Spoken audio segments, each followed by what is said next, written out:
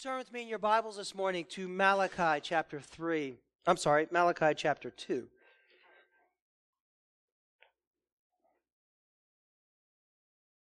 Is that the fire bell going off?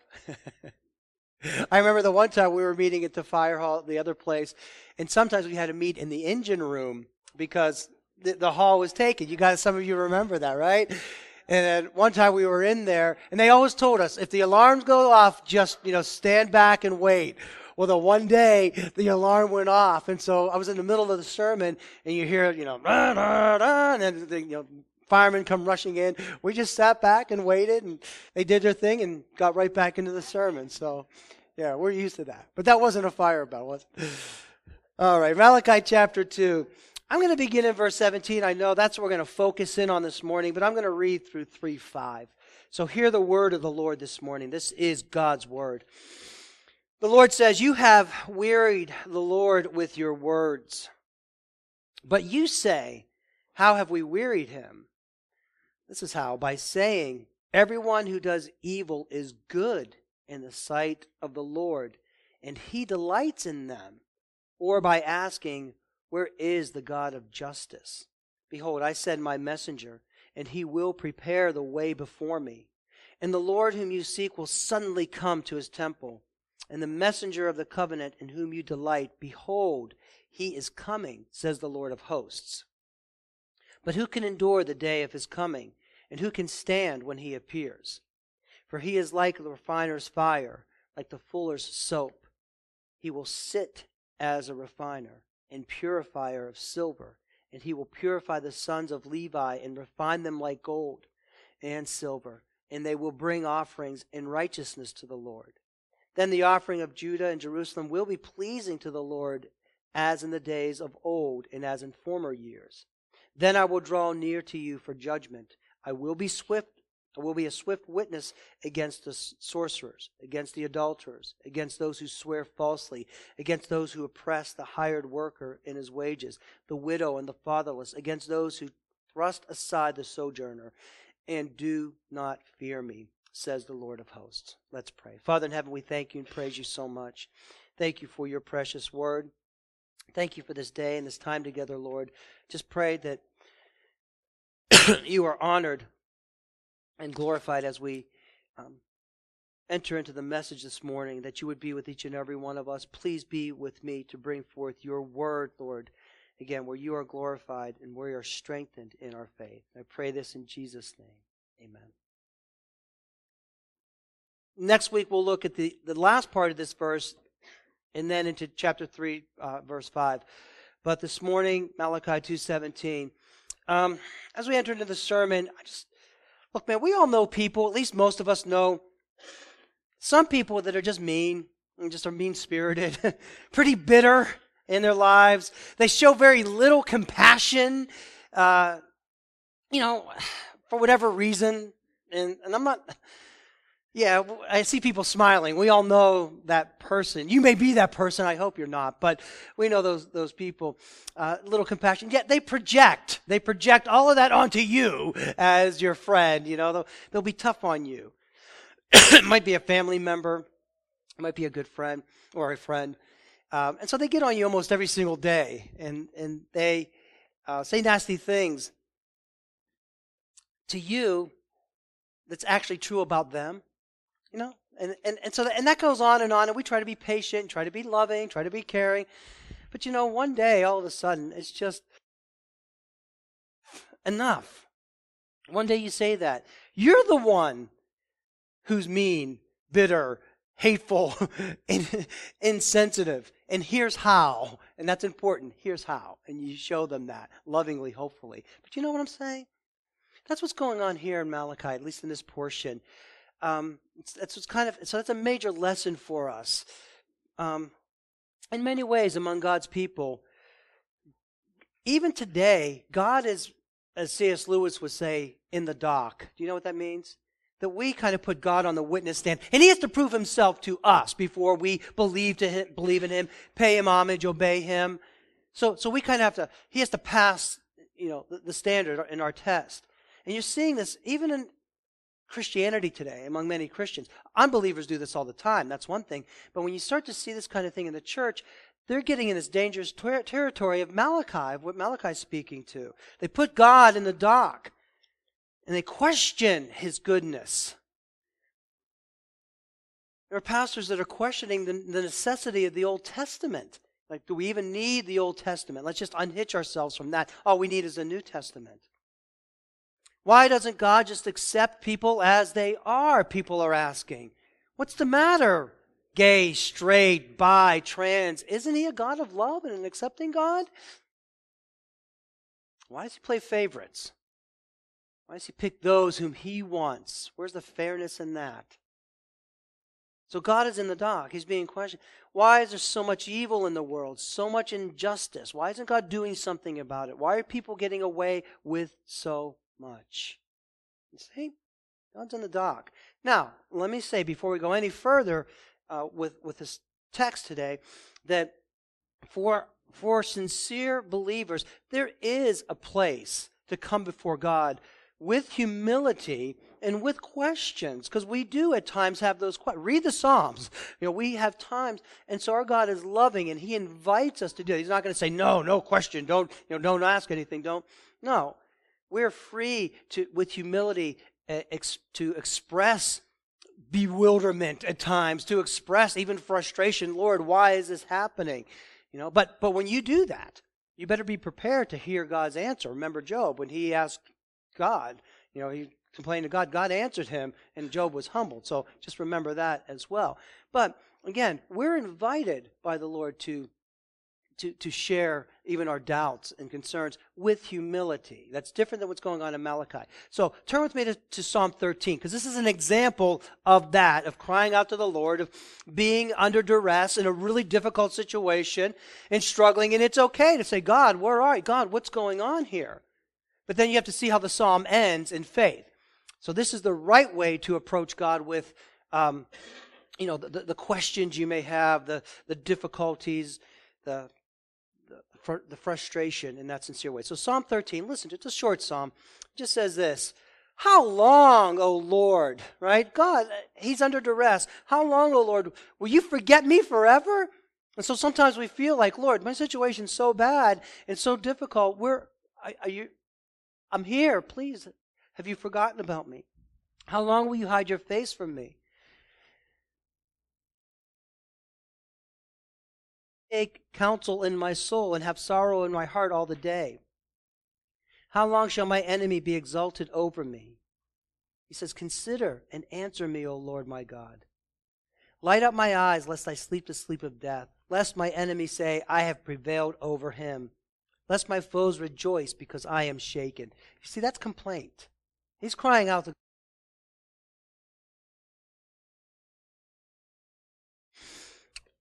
But then listen to verse 5.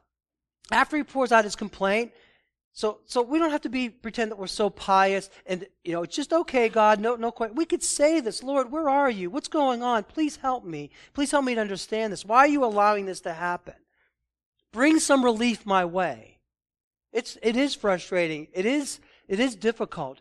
But look how the psalm ends, and he says, but I have trusted in your steadfast love. No matter what, though you slay me, I will love you, and I will trust in you. Nothing could separate me from your love. I've trusted in your steadfast love. My heart shall rejoice in your salvation, and I will sing to the Lord because He has dealt bountifully with me. We know what we have in Christ, so we can rejoice in that. So just want to set the record straight before, it's not as if we can't even question or come before the throne of God in difficult times. But the Spirit in Malachi 17, when He says, you've wearied me with your words. You say, how have I wearied Him? By saying everyone who does evil is good in the sight of the Lord, and He delights in them. Or by asking, where is the God of justice? See, where they're coming from in questioning God or putting this out there is a place of bitterness in their heart. They're already angry with God, and they're against God in their hearts at this point with that veneer of pious, like being pious before Him, piety before Him. But in their heart, it's anger. It's almost accusatory. It's antagonistic, and it's arrogant. See, that's different That's how you're not to approach God, especially if you call yourself a Christian. I can't believe in a God who won't, and then you can fill in the blank in that regard. You kind of hear that from people who claim to be Christians. I can't believe that God will allow this to happen. Remember in chapter 1, in verse 13, they said that they are wearied with God, that God has wearied them. They're wearied by Him. But here, God turns the table in verse 17, and He says, you're wearied by me? That's enough. He says, enough. You have wearied me. I'm God, and now I'm putting an end to this. You've gone too far in these accusations and what you're saying about me. You're wearied by me? No, I am wearied by you. And God asserts Himself in that way. And He puts us in our place, as we often need to be put in our place. Because we take so many liberties with God, and we complain out to God from a bitter heart and a bitter spirit. There's no place for that. So God says, enough. And that's an important lesson for us to learn. We'll talk about that towards the end of the sermon when we make application. But we see this. And don't you love this? Because when there's evil people pretending to be holy and righteous and just, and they're projecting and they're getting on you, and then all of a sudden that person stands up and says, no, you're the one who's in the wrong. You're the one who's not right, and here's how you're wrong. There's a great illustration of that throughout Scripture, but 1 Kings 18. You remember wicked King Ahab, how wicked Ahab was. He hated the Lord. He was evil. He destroyed so many lives, not just Naboth, but many others as well. He and his wife Jezebel, they worshipped idols against a true God. And so he's confronted by Elijah. And then when Ahab saw Elijah, look at this. Ahab said to him, is it you, you troubler of Israel? You're the trouble in Israel. You're coming here and troubling us. And he answered to him, I have not troubled Israel. Don't you love that? I have not troubled Israel, but you have. You have, king, the way that you've disregarded God, the way that you worship idols, the way that you treat God's people, the way you profane Him in His house. You have, and your father's house, because you have abandoned the commandments of the Lord, and you have followed the Baals. He just told him the way it is. Don't you love that humble boldness? He's not going to just sit back and take it from this sinful king, though he be king of Israel. He's pointing out his sin to him, because he's under God's command as well, and foremost. Throughout the Gospel of John, we see this with Jesus in His ministry. This idea of I'm wearied, you're wearied with me, I'm wearied with you. How dare you do this? So in John, remember when Jesus was accused by the Pharisees of having a demon, what did He say to them? I have a demon? No. You are the son of the devil. You're the son of the father of lies. He's the one who you follow, right? So He comes back at them. He doesn't just take it in that humility. He says, wait a minute. When they said, well, we have Moses as our teacher. We love Moses. What did Jesus say? Okay, you have Moses as your teacher? If you really had Moses as your teacher, you would listen to me, because Moses wrote about me, but yet you reject me. You see, that's kind of what's happening here in Malachi. The Lord's saying, okay, no. Well, not enough. Enough. Abraham is our father. We love Abraham. Well, if you loved Abraham, you would love me, because he saw my day and he rejoiced. Are you kidding me? So He's coming back, and there's something we need to learn from this as Christians. Remember all the people that followed Jesus because He fed them. They came across the sea, and what did Jesus say to them? I know why you're following me, because you love my teaching, because you want to obey me, because you trusted me as Savior. No, you're following me because I fed you, because you saw the miracles. And there's just that truth that comes out, because we're so apt to just let people pile on with the lies, right? And say what they want to say, and we just kind of pray for them or try to nicely. There comes a time when you have to say, enough. This is the truth. And here, because when they make the accusations, they'll make the accusations, but they'll never back them up with the facts. That's why when we say enough, here's what you're doing and here's why. And that's what goes on here as well. God says enough. How have they wearied Him? Again, look at verse 17. And look, this is so bad. This is so sinful. Look what they're saying.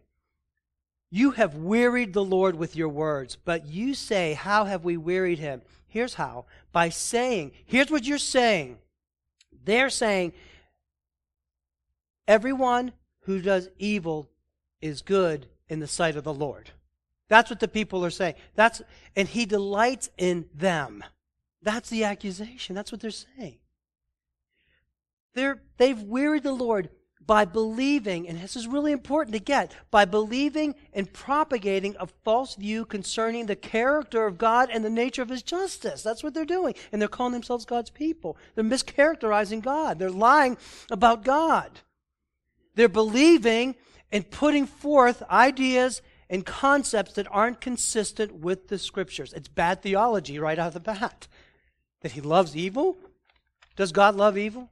Does he delight in those who do wicked? Are you kidding me? God does not call evil good. Isaiah 5:20, he says, woe to those who call evil good and good evil, who substitute light for darkness and darkness for light. It's just the opposite of what they're saying, right? Bitter for sweet, sweet for bitter. No. God does not delight in sin. Obviously, Psalm 5, verses 4 and 5. For you are a God who delights, for you are not a God who delights in wickedness. Evil may not dwell with you. The boastful shall not stand before your eyes. You hate all evildoers. And they're saying this right from everyone who is evil is good in the sight of the Lord, and he delights in them. That's how you've weird. And they say, wait a minute. Stop. Enough. Psalm 11:5. The Lord tests the righteous, that's for sure. But his soul hates the wicked and the one who loves violence. Why? It's contrary to his nature and his character. And that's what they're impugning when they say that God loves that God's okay with that wickedness, because he's not. His love in Jesus Christ shows us how much he hates evil and how much he hates sin and how much he loves his people. That's John 3:16. For God so loved the world that he gave his only begotten Son, that whoever believes in him should not perish but have everlasting life. That shows us how much God hates evil and he hates sin. That he would send his Son to live, to die, and to be raised on the third day to save sinners, to save us from our sins, to crush the head of the serpent, to defeat sin, Satan, death, and hell. Amen? That's how much he hates sin and wickedness, that he sent his Son to deal with that. If God delighted in sin, like they're saying here, then he would be happy with them. Is he happy with them? No, he's not. See? It's very difficult to get. But when they say that, when they say those kinds of things, that everyone who does good is evil in his sight, he delights in them, it's not out of sincerity, because we see the wicked prospering, as we just read. We'll read in a minute. But the idea behind what they're doing is like a pious kind of sinfulness, and that's very dangerous if you treat God in that way. Because the idea behind it is, why should I obey God? They're kind of saying, why should I obey God when everybody else is doing wicked and everything seems to be fine with them? Can you relate to that? Here we are, we're expected to keep the rules, to love God, and we see people out there doing bad things, and they're prospering, and they're not even getting in any trouble. Where's the justice? Where's the fairness in that? So we need to be careful about that. And that's what they're seeing here. They're saying, everyone who does evil is good in the sight because God's not doing anything about it. He must accept it. But at the root of that kind of thinking is really the sin of envy, for sure. Because you can't do what others are doing if you say you're a believer in God. Like they're prospering and they're doing evil and they're kind of getting away with it. They're doing what they want to do. And so there's almost an envy because those people are, man, I have to do this because I'm a Christian, but they get to do this and they're just fine. Huh? That gets you sometimes, doesn't it? But it shouldn't be that way. Like you shouldn't want to do what those evil people do to get away with what they get away with, number one. Number two, the second kind of root sin under that is anger as well. You get mad, not just at the situation, but you get mad at God because you think he's okay with it to some degree, right? He lets them get away with it. Now, that's a real danger for all of us as Christians. I mean, even genuine Christians, people who believe. Psalm 10, verses 4 to 6 says this, "In the pride of his face, the wicked does not seek him, and all his thoughts are, there is no God. His ways prosper at all times. Your judgments are on high, out of his sight. For all his foes, he puffs at them. He says in his heart, I shall not be moved throughout all generations. I shall not meet adversities." There's that arrogance, and we see that, and some people seem to kind of live that way, and it's like, man, how can that be? So we need to be careful not to envy that, because their day will come. I do want you to turn with me to another Psalm, Psalm 73. Psalm 73, because the psalmist speaks to this as well. And it is something we have to guard against and be careful about in our own hearts, because we could tend to envy those who kind of seemingly are getting away with it, as it were, and then be angry with God because, God, why aren't you doing something about that? Here I am trying to be the man or woman you want me to be, and these other people are doing what they do, and they're just fine. That's a real danger for us, right?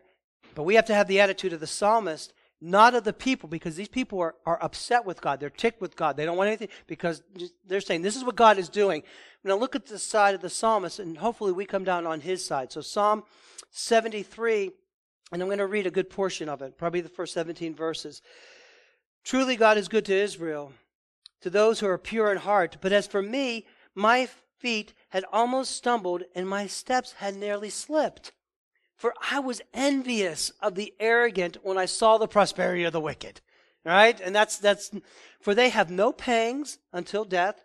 Their bodies are fat and sleek, and they're not in trouble as others are, and they're not stricken as the rest of mankind. Therefore, pride is their necklace. Violence covers them as a garment. They're untouchable. They're going to do what they want. They're going to be cocky about it too. Their eyes swell out through fatness. Their hearts overflow with folly. So back in the day, to be fat, to be big in that way, your eyes swelled out, meant prosperity because you were eating, because you had that. It was a sign of wealth and prominence. They set their mouths against the heavens, and their tongues stretched through the earth. Therefore his people turn back to them and find no fault in them. And they say, how can God know? Is there knowledge in the Most High? Behold, these are the wicked, always at ease.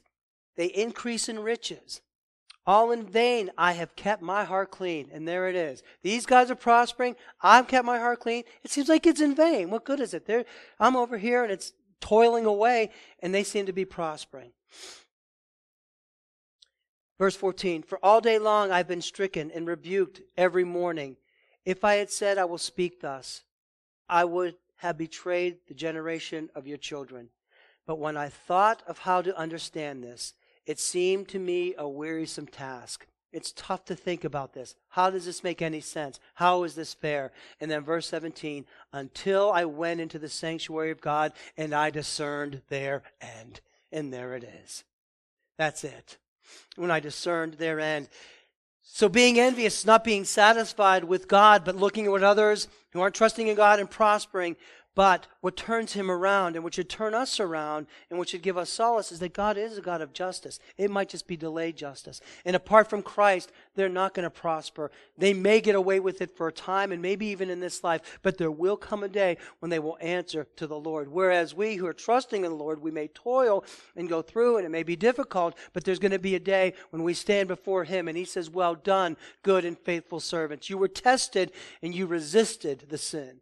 You didn't envy what the wicked people had and how they prospered. You kept your eyes fixed on me. You didn't get angry with me, but you kept trusting in me, even in that seeming kind of unfairness when others were prospering in a wicked way and you had difficulties." Do you see the idea? So we have to be careful about that, because we can't slip over to that. Now, the people in Malachi, they had gone way over they weren't thinking like the psalmist at this point, right? You can't say that you love God, because they were kind of saying, well, we love God, we come to the temple. You can't say that you love God, that you belong to God on the one hand, and say that he loves evildoers and he delights in them on the other hand. You just can't do that. But that's exactly what these people were doing, and that's why God rebukes them. Truth is, those who indulge in evil have to answer to God, including those inside the church. These people would answer to God. those among God's people. And that's what we're concerned with. We know the world is going to have this kind of attitude towards the Lord. But when you find it cropping up in the church, that's a problem. That's a serious issue. And that's what we need to confront and be careful about and say, wait a minute, enough, stop. Turn them back to the Lord. So those who teach, who believe, who practice things that aren't in accord with Scripture, that aren't consistent with His Word, that aren't consistent with His nature and character, will be held to an account. Do you understand? God says, you have wearied me. He's not talking to the outsiders. He's talking to His people at this point. Because this is how you think. And He says, enough. And we need to say, enough. So the way they put it like this, everyone who does evil is good in the sight of the Lord, and He delights in them. Does He really? Does He really do that? And that's something we need to ask ourselves, even within inside the church, even where we find ourselves. And what we put up with as Christians, and what we allow to take place in our midst, right before us. And so often we don't even have an answer. We just kind of let them go. We do our things until they encroach on us and we have to do something. But for the most part, we just kind of let things go and say, oh, we shouldn't do that. But do you think God is pleased with what's going on in the church today and so much of what's called Christianity? Is He pleased? Does He delight in that? Does He love that evil? No. Is God pleased with the minister who enthusiastically officiates wedding ceremonies for same-sex couples? Is He pleased with that? Is He going to say, I'm good with that? That's a good thing. There are some in the church say, yes, why wouldn't He be? Doesn't God love all people? Isn't this a wonderful thing that God's doing? That's how the people of Malachi were thinking, and that's why God rebukes them, says, no. Is He overjoyed with a lesbian pastor who presumes to preach from the Word of God, who opens up the Word of God and presumes to preach from it? There are many churches, even around here, that very thing's happening today. Is God pleased with that? Why would He be? It's inconsistent with His character and His nature and His Word. How can He be? And yet we kind of stand idly by and say, well, that's them over there. And is He content with the minister that opens up the Bible, but minister doesn't believe what the Bible actually teaches? He doesn't believe that we're born in sin, but he opens up the Bible every Sunday morning. You can go to many churches, even in this area, where ministers will open up the Word, but they don't believe that you're born in sin. They don't believe that miracles really happened or took place. They don't believe that Jesus' death was an atoning sacrifice, but merely a good example that should be followed by others. Is God pleased with that? Enough. Is He delighted with the word faith preacher who deceives thousands of people every week, who plays on their hopes, their fears, and even their greed, right? If you just give me this, then you'll get much more in return. If you just send me this, then you could obtain that. Is God pleased with that? Is that the Word? Is that the nature and character of God in Scripture? But see, it's all around us. I'm going to be held to account. You've wearied me. He's saying that I love evil, that I delight in that. Do I delight in these things? Is He satisfied with those people who claim to be Christians, who claim to be believers, and that they live their lives as if obedience is an option, right? As if God has little or no authority over their everyday lives, or that God understands or even sanctions sinful decisions they make? There's so many people who call themselves Christians who live in that way, don't they? Right? They simply do. Obedience is an option. Yeah, it'd be nice to obey, and I probably should see, but you know what? I'm just too busy, too tempted over here. I'm not going to go there. He doesn't have that much authority over my life. I am still in charge of my own life. I'll give Him so much of me. I'll give Him a piece of me, but He's not going to have all of me. No. This belongs to me. He understands me. He knows. It might not be the best thing, but He understands my circumstances. This is why I'm doing this is why I'm living this way. This is why I'm doing the things that I'm doing. And He's okay with that, even though His Word's not okay with that. Right? If you answered yes to any of these questions, by the way,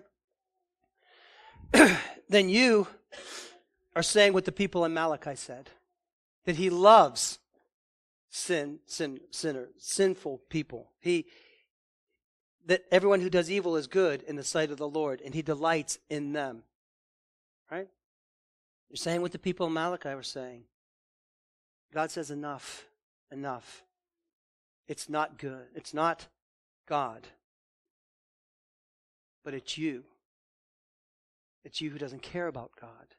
You don't care about. It's not that God is so hard and so difficult. It's you that don't care about God's character, His nature, what He has out for us. Understand? He's really confronting the people here. This is what you're doing. This is what you're saying. How dare you say that? How dare you say that I love evil and I call evil good? And I delight in people like that. Well, what's the proper response for us? What's the proper response? It's not going to be a very long sermon. It's just had this little verse here. But I want you to think about these things, the proper response. Number one that we can learn from this is that we need to be concerned about our theology. We need to be concerned for correct theology, specifically the doctrine of God. We can't make God up in our minds and our heads. We can't have Him be what we want Him to be. He is who He is, and He's revealed Himself to us in His Word. And that's what we have to take. We can't leave it. So many people, you know this illustration, they love to make up their own God in their mind, right? And it's like the buffet line. Do they even have buffets anymore since COVID? Are they opening up again? I hope so. But people treat God like that. Like, well, I like the love of God, and I'll have a portion of that. And I like the mercy of God, and I'll have some of that. But the judgment of God, no, that's not my God. And so we treat Him like that, or like Mr. Potato Head, if you're old enough to remember. Do what we want with Him and have the God of our own choosing. No, we need the correct theology. That God is God. We need to know and understand the doctrine of God, the essence of God, the nature of God, the character of God. You can't love evil. It's not in His nature. Number two, we must not act contrary to or be inconsistent with the Word of God. You can't have it both ways. You can't say, God, I love you on one hand, but God, I'm going to live this way on the other hand. You can't do that. You have to be consistent. You have to seek obedience. You have to seek to live for Him. Again, so many of us want that. We want to say, oh yeah, we love you, God, but I'm still going to do this, even though it's sinful, right? That's part that I'm going to continue to live out, even though I know what your Word teaches in that regard. Can't do that. And then, number three, this is basically what we've been saying all along, is that we must be willing, and you must be willing. All of us must be willing. Now is the time that we're living in, the day and age. The games are over, man. We can't play around anymore with people. We can't allow for the sin that's all around us and just turn a blind eye to it, especially within the church and what's happening within the church, how corrupt it's becoming, how sinful it's becoming. We have to say enough. We have to answer biblically. The time has come to do that. Now, we do it with all humility and grace, but we do it in no uncertain terms. We answer the call. Because people, even so-called Christians, are saying, if you're a conservative Christian, then you're too harsh. You're intolerant. If you really believe exactly what the Bible teaches in that way, you're intolerant. And what do we say to that? Well, we'll try to be nice. We want everybody to like us, and we're going to be sweet, and kind of accepting because we don't want to be put. No. Of course we love. We have the love of Christ in us. But when we're called intolerant, what do we say? We say, no, enough. We're not intolerant. You tolerate sin, and you call it love. But what you call love leads to judgment. Do you understand that? Now, we say it in the most loving way that we can, but we say it with conviction. And we need to do this more often. Every time that we're challenged as you're the hard ones, you're the difficult ones. Wait a minute. Just like Elijah said, no, you're the one who's wrong. You're not right. Because the accusations fly and they come out, but there's nothing to back up what they say. How am I intolerant? What do you mean by that? Right? But when they say something like that, no. You're the one that's tolerating sin and you're calling it love. But that ultimately leads to judgment. And that is the truth, isn't it? Okay? So you're just so narrow-minded in the way you think. The world's a big place. And what do we say to that? We get offended, we get hurt, we back down, we feel the pushback. We don't want to be that. We don't want to seem to be narrow-minded. We want to be accepted. Wait a minute. When you say you're narrow-minded, well, you have to say, no, you're too open-minded, believing that God is okay with fornication or whatever sin that you're fancying this day. You're too open-minded in that regard. Right? When His Word clearly teaches you that you must not. So what's wrong with sleeping together? If we really love each other, God should be okay with that, even though we're not married. Wait a minute. You're too open-minded. Because that's contrary to the Word of God. His Word clearly teaches that you must not do that when we wait till marriage. Just things like this. So we shouldn't be intimidated anymore. We need to be strong and say, like the Lord, you have wearied me. You're tired of me, and I'm this way. I'm tired of you because you're making a mockery of God. And again, I'm speaking primarily with those inside the household of faith. This isn't just outsiders. Oh, well, the watching world is watching us and how we... No, the world needs to see Christ in us. Sometimes the world needs to see the prophets. They need to see Malachi. They need to see John the Baptist. They need to see Jesus confronting sin. We almost paint this picture of, we're just this sweet little lambs over here. We make no trouble. We're not told to be brutish in that way and coming off in a bad way, but all you have to do is tell the truth. And that's going to be enough to set people off. But that's our obligation, is to speak the truth. So people say, oh, man, you're just too unloving. You're unloving. What do we say? No. You're indulgent, as a matter of fact. I love you enough to tell you the truth and even risk the relationship. And your so-called love is leaving people in their sin and leading them straight to hell. And that's the truth. See, we need to say that firmly and honestly. The time has come. Especially with those we see in broader Christianity, progressive Christianity. It's really, really out there. The dude that invented VeggieTales, Phil Vischer, is really out there in the progressive wing and just coming after conservative Christians within there and saying these kinds of things in different areas. And we have to say, no, that's enough. That's enough. Here's the deal. Here's the truth. And we give them the reason why. We're not intolerant. You tolerate sin. We're not narrow-minded if we think biblically. You're too open-minded because you're going against what the Bible actually says.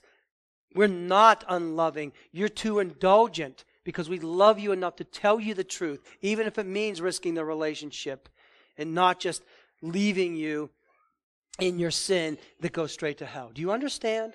This is a time to be strong because this is what was going on in Malachi's day, and the Lord said, enough. I am wearied by you. I'm not going to put up with this anymore. Here's the truth. Here's what you're doing. And there's a time for that.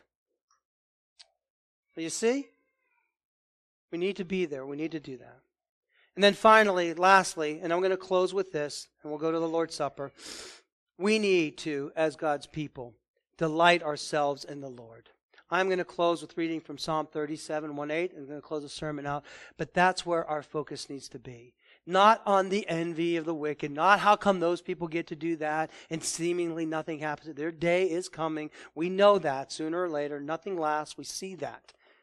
So you be content in the Lord Jesus Christ. You keep your eyes on Him. You shouldn't want to do what those other people are doing as they're prospering. Because what they're doing is breaking the law of God. What they're doing so often is wicked, or a wicked means of getting ahead. Or even living sinfully in order to get ahead. You shouldn't even want to do that, let alone envy them. Do you understand?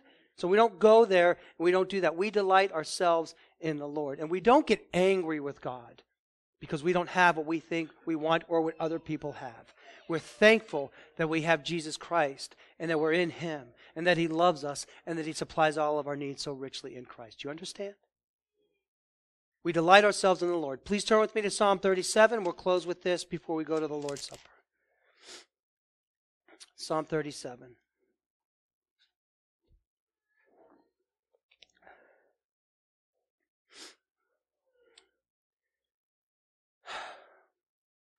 Psalm 37, David says this, "Fret not yourself because of evildoers. Do not be envious of wrongdoers, for they will soon fade like the grass and wither like the green herb. You trust in the Lord and do good. Dwell in the land and befriend faithfulness. Delight yourself in the Lord, and he will give you the desires of your heart. Commit your way to the Lord. Trust him, and he will act. He will bring forth your righteousness as the light, and your justice as the noonday. Be still before the Lord and wait patiently for him. Fret not yourselves over the one who prospers in his way, over the man who carries out evil devices. Refrain from anger and forsake wrath. Fret not yourself, it tends only to evil. For the evildoers shall be cut off, but those who wait for the Lord shall inherit the land. In just a little while, the wicked will be no more. Though you look carefully at his place, he will not be there. But the meek shall inherit the land and delight themselves in abundant peace. Amen, and praise God.